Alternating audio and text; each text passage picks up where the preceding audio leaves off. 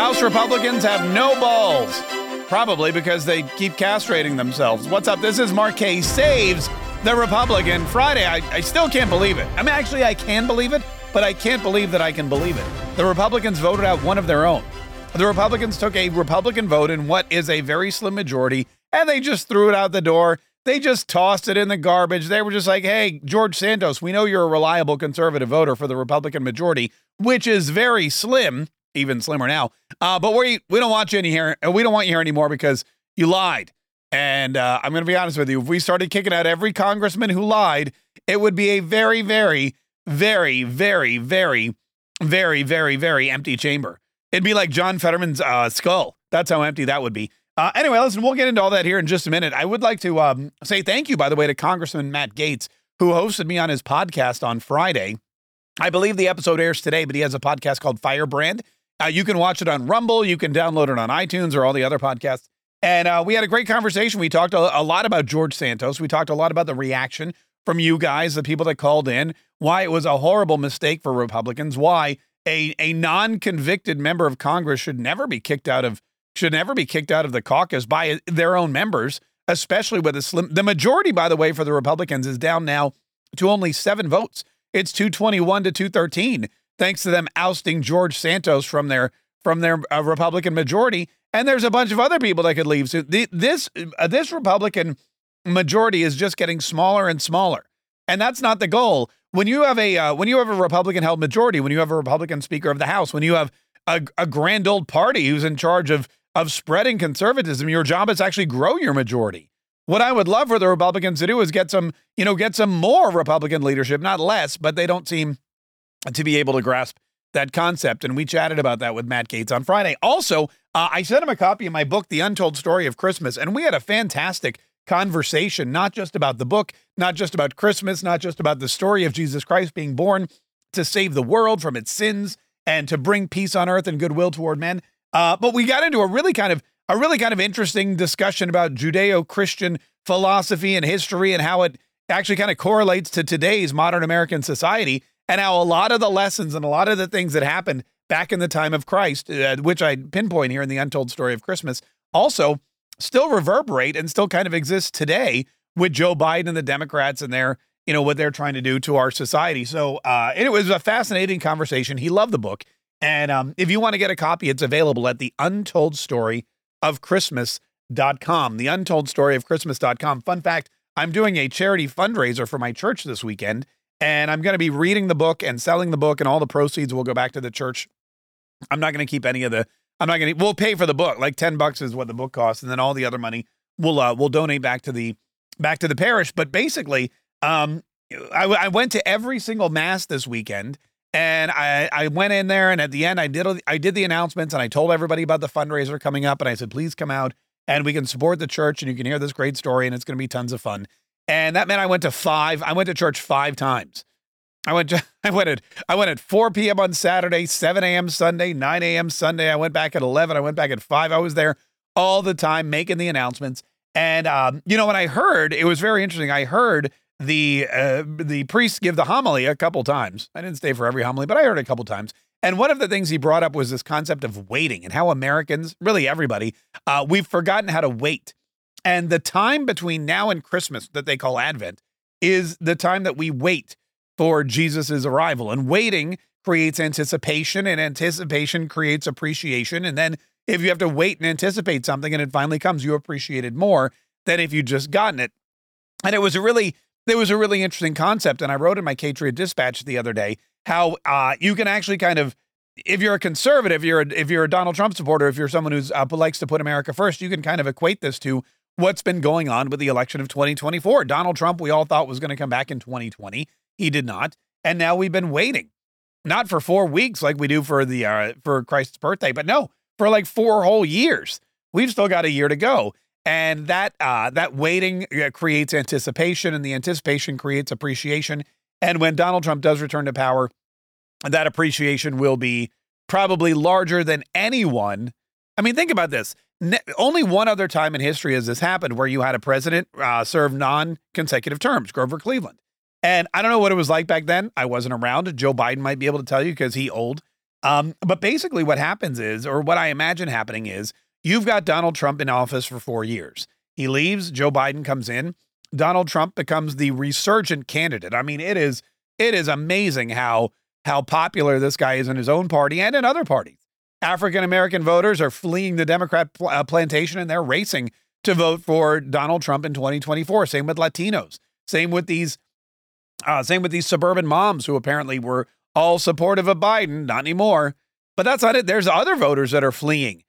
Joe Biden, I don't know what he's doing. It's almost like he has a plan in place to alienate as many swing state voters as he possibly can before the election. And there's two distinct sets of voters that are really upset with Joe Biden right now. Number one are the Muslim American voters. And I retweeted a guy. There was this. So on Twitter, I guess there was a big conference somewhere. I forget where. I think it was in Detroit. And it was an Abandon Biden movement. They had a big press conference. They had a big, get together. All these Muslim Americans. And they want to abandon Biden because of his stance on Israel.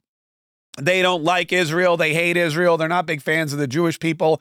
They think that Israel has taken over Palestine, and from the river to the sea, Palestine should be free. And they think Hamas is a terrorist organization. They think Hamas is the bee's knees, and they want a ceasefire. They want Joe Biden to stop sending weapons to Israel. They want Joe Biden to call Israel and say, hey, ceasefire right now. They want Joe Biden to come out and say genocide ain't cool. All this, all the propaganda that they've been pushing.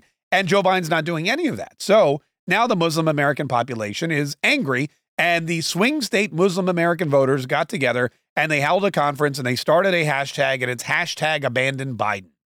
And there's all these Muslims who are saying, look, we delivered you these swing states. We delivered you Michigan. We delivered you Pennsylvania. We delivered you. One of them claimed Florida, but I don't think Florida. I don't know who's going to tell this guy, but Florida's not a swing state. Anyway, Florida is pretty solid.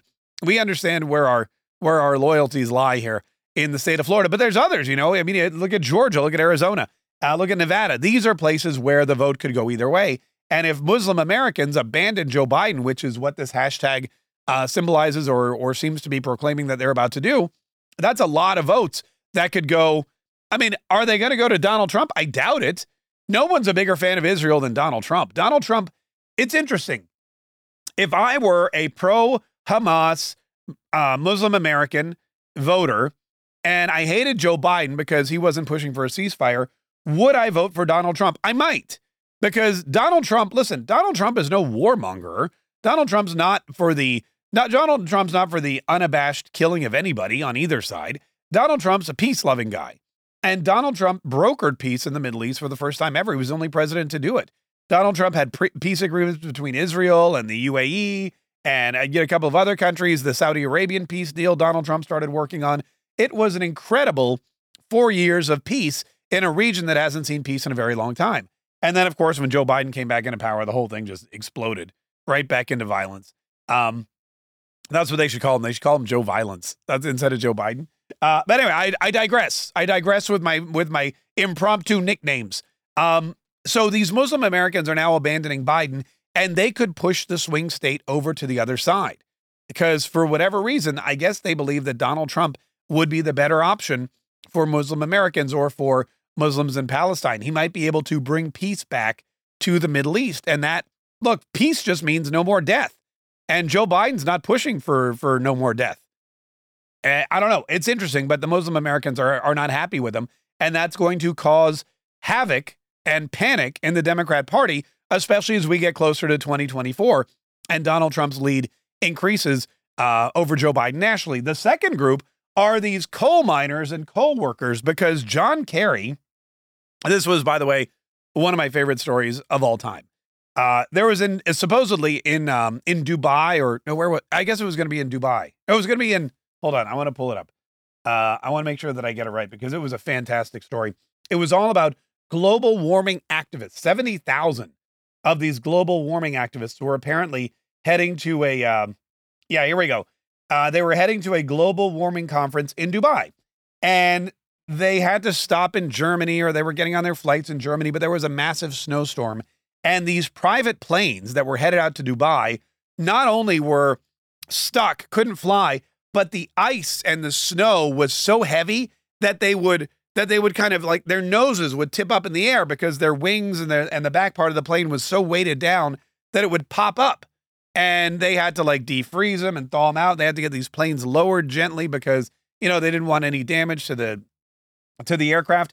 And so I was looking at a Zero Hedge, and they had a headline, literally, private jets headed to global warming conference, frozen on runway, which I mean, if you think about it, private jets heading to global warming conference, frozen on runway. I mean, it's one of the best headlines ever written.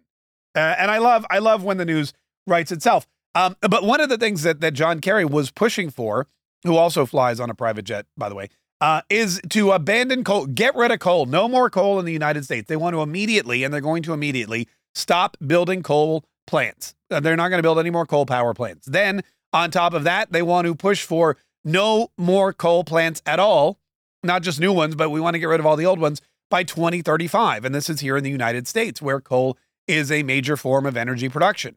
We're not the biggest country. The biggest one is India. India, China, Japan, they all use coal at a huge rate to power their facilities. And none of them are joining in this accord to abandon a natural resource that provides electricity for millions and millions of people. But the United States of America, under John Kerry and Joe Biden and their environmentalist wacko left-wing fringe group who's holding them hostage, is telling them to abandon coal. Now, I don't know if you know this, but one of the biggest coal-producing states in the country is Pennsylvania, a swing state.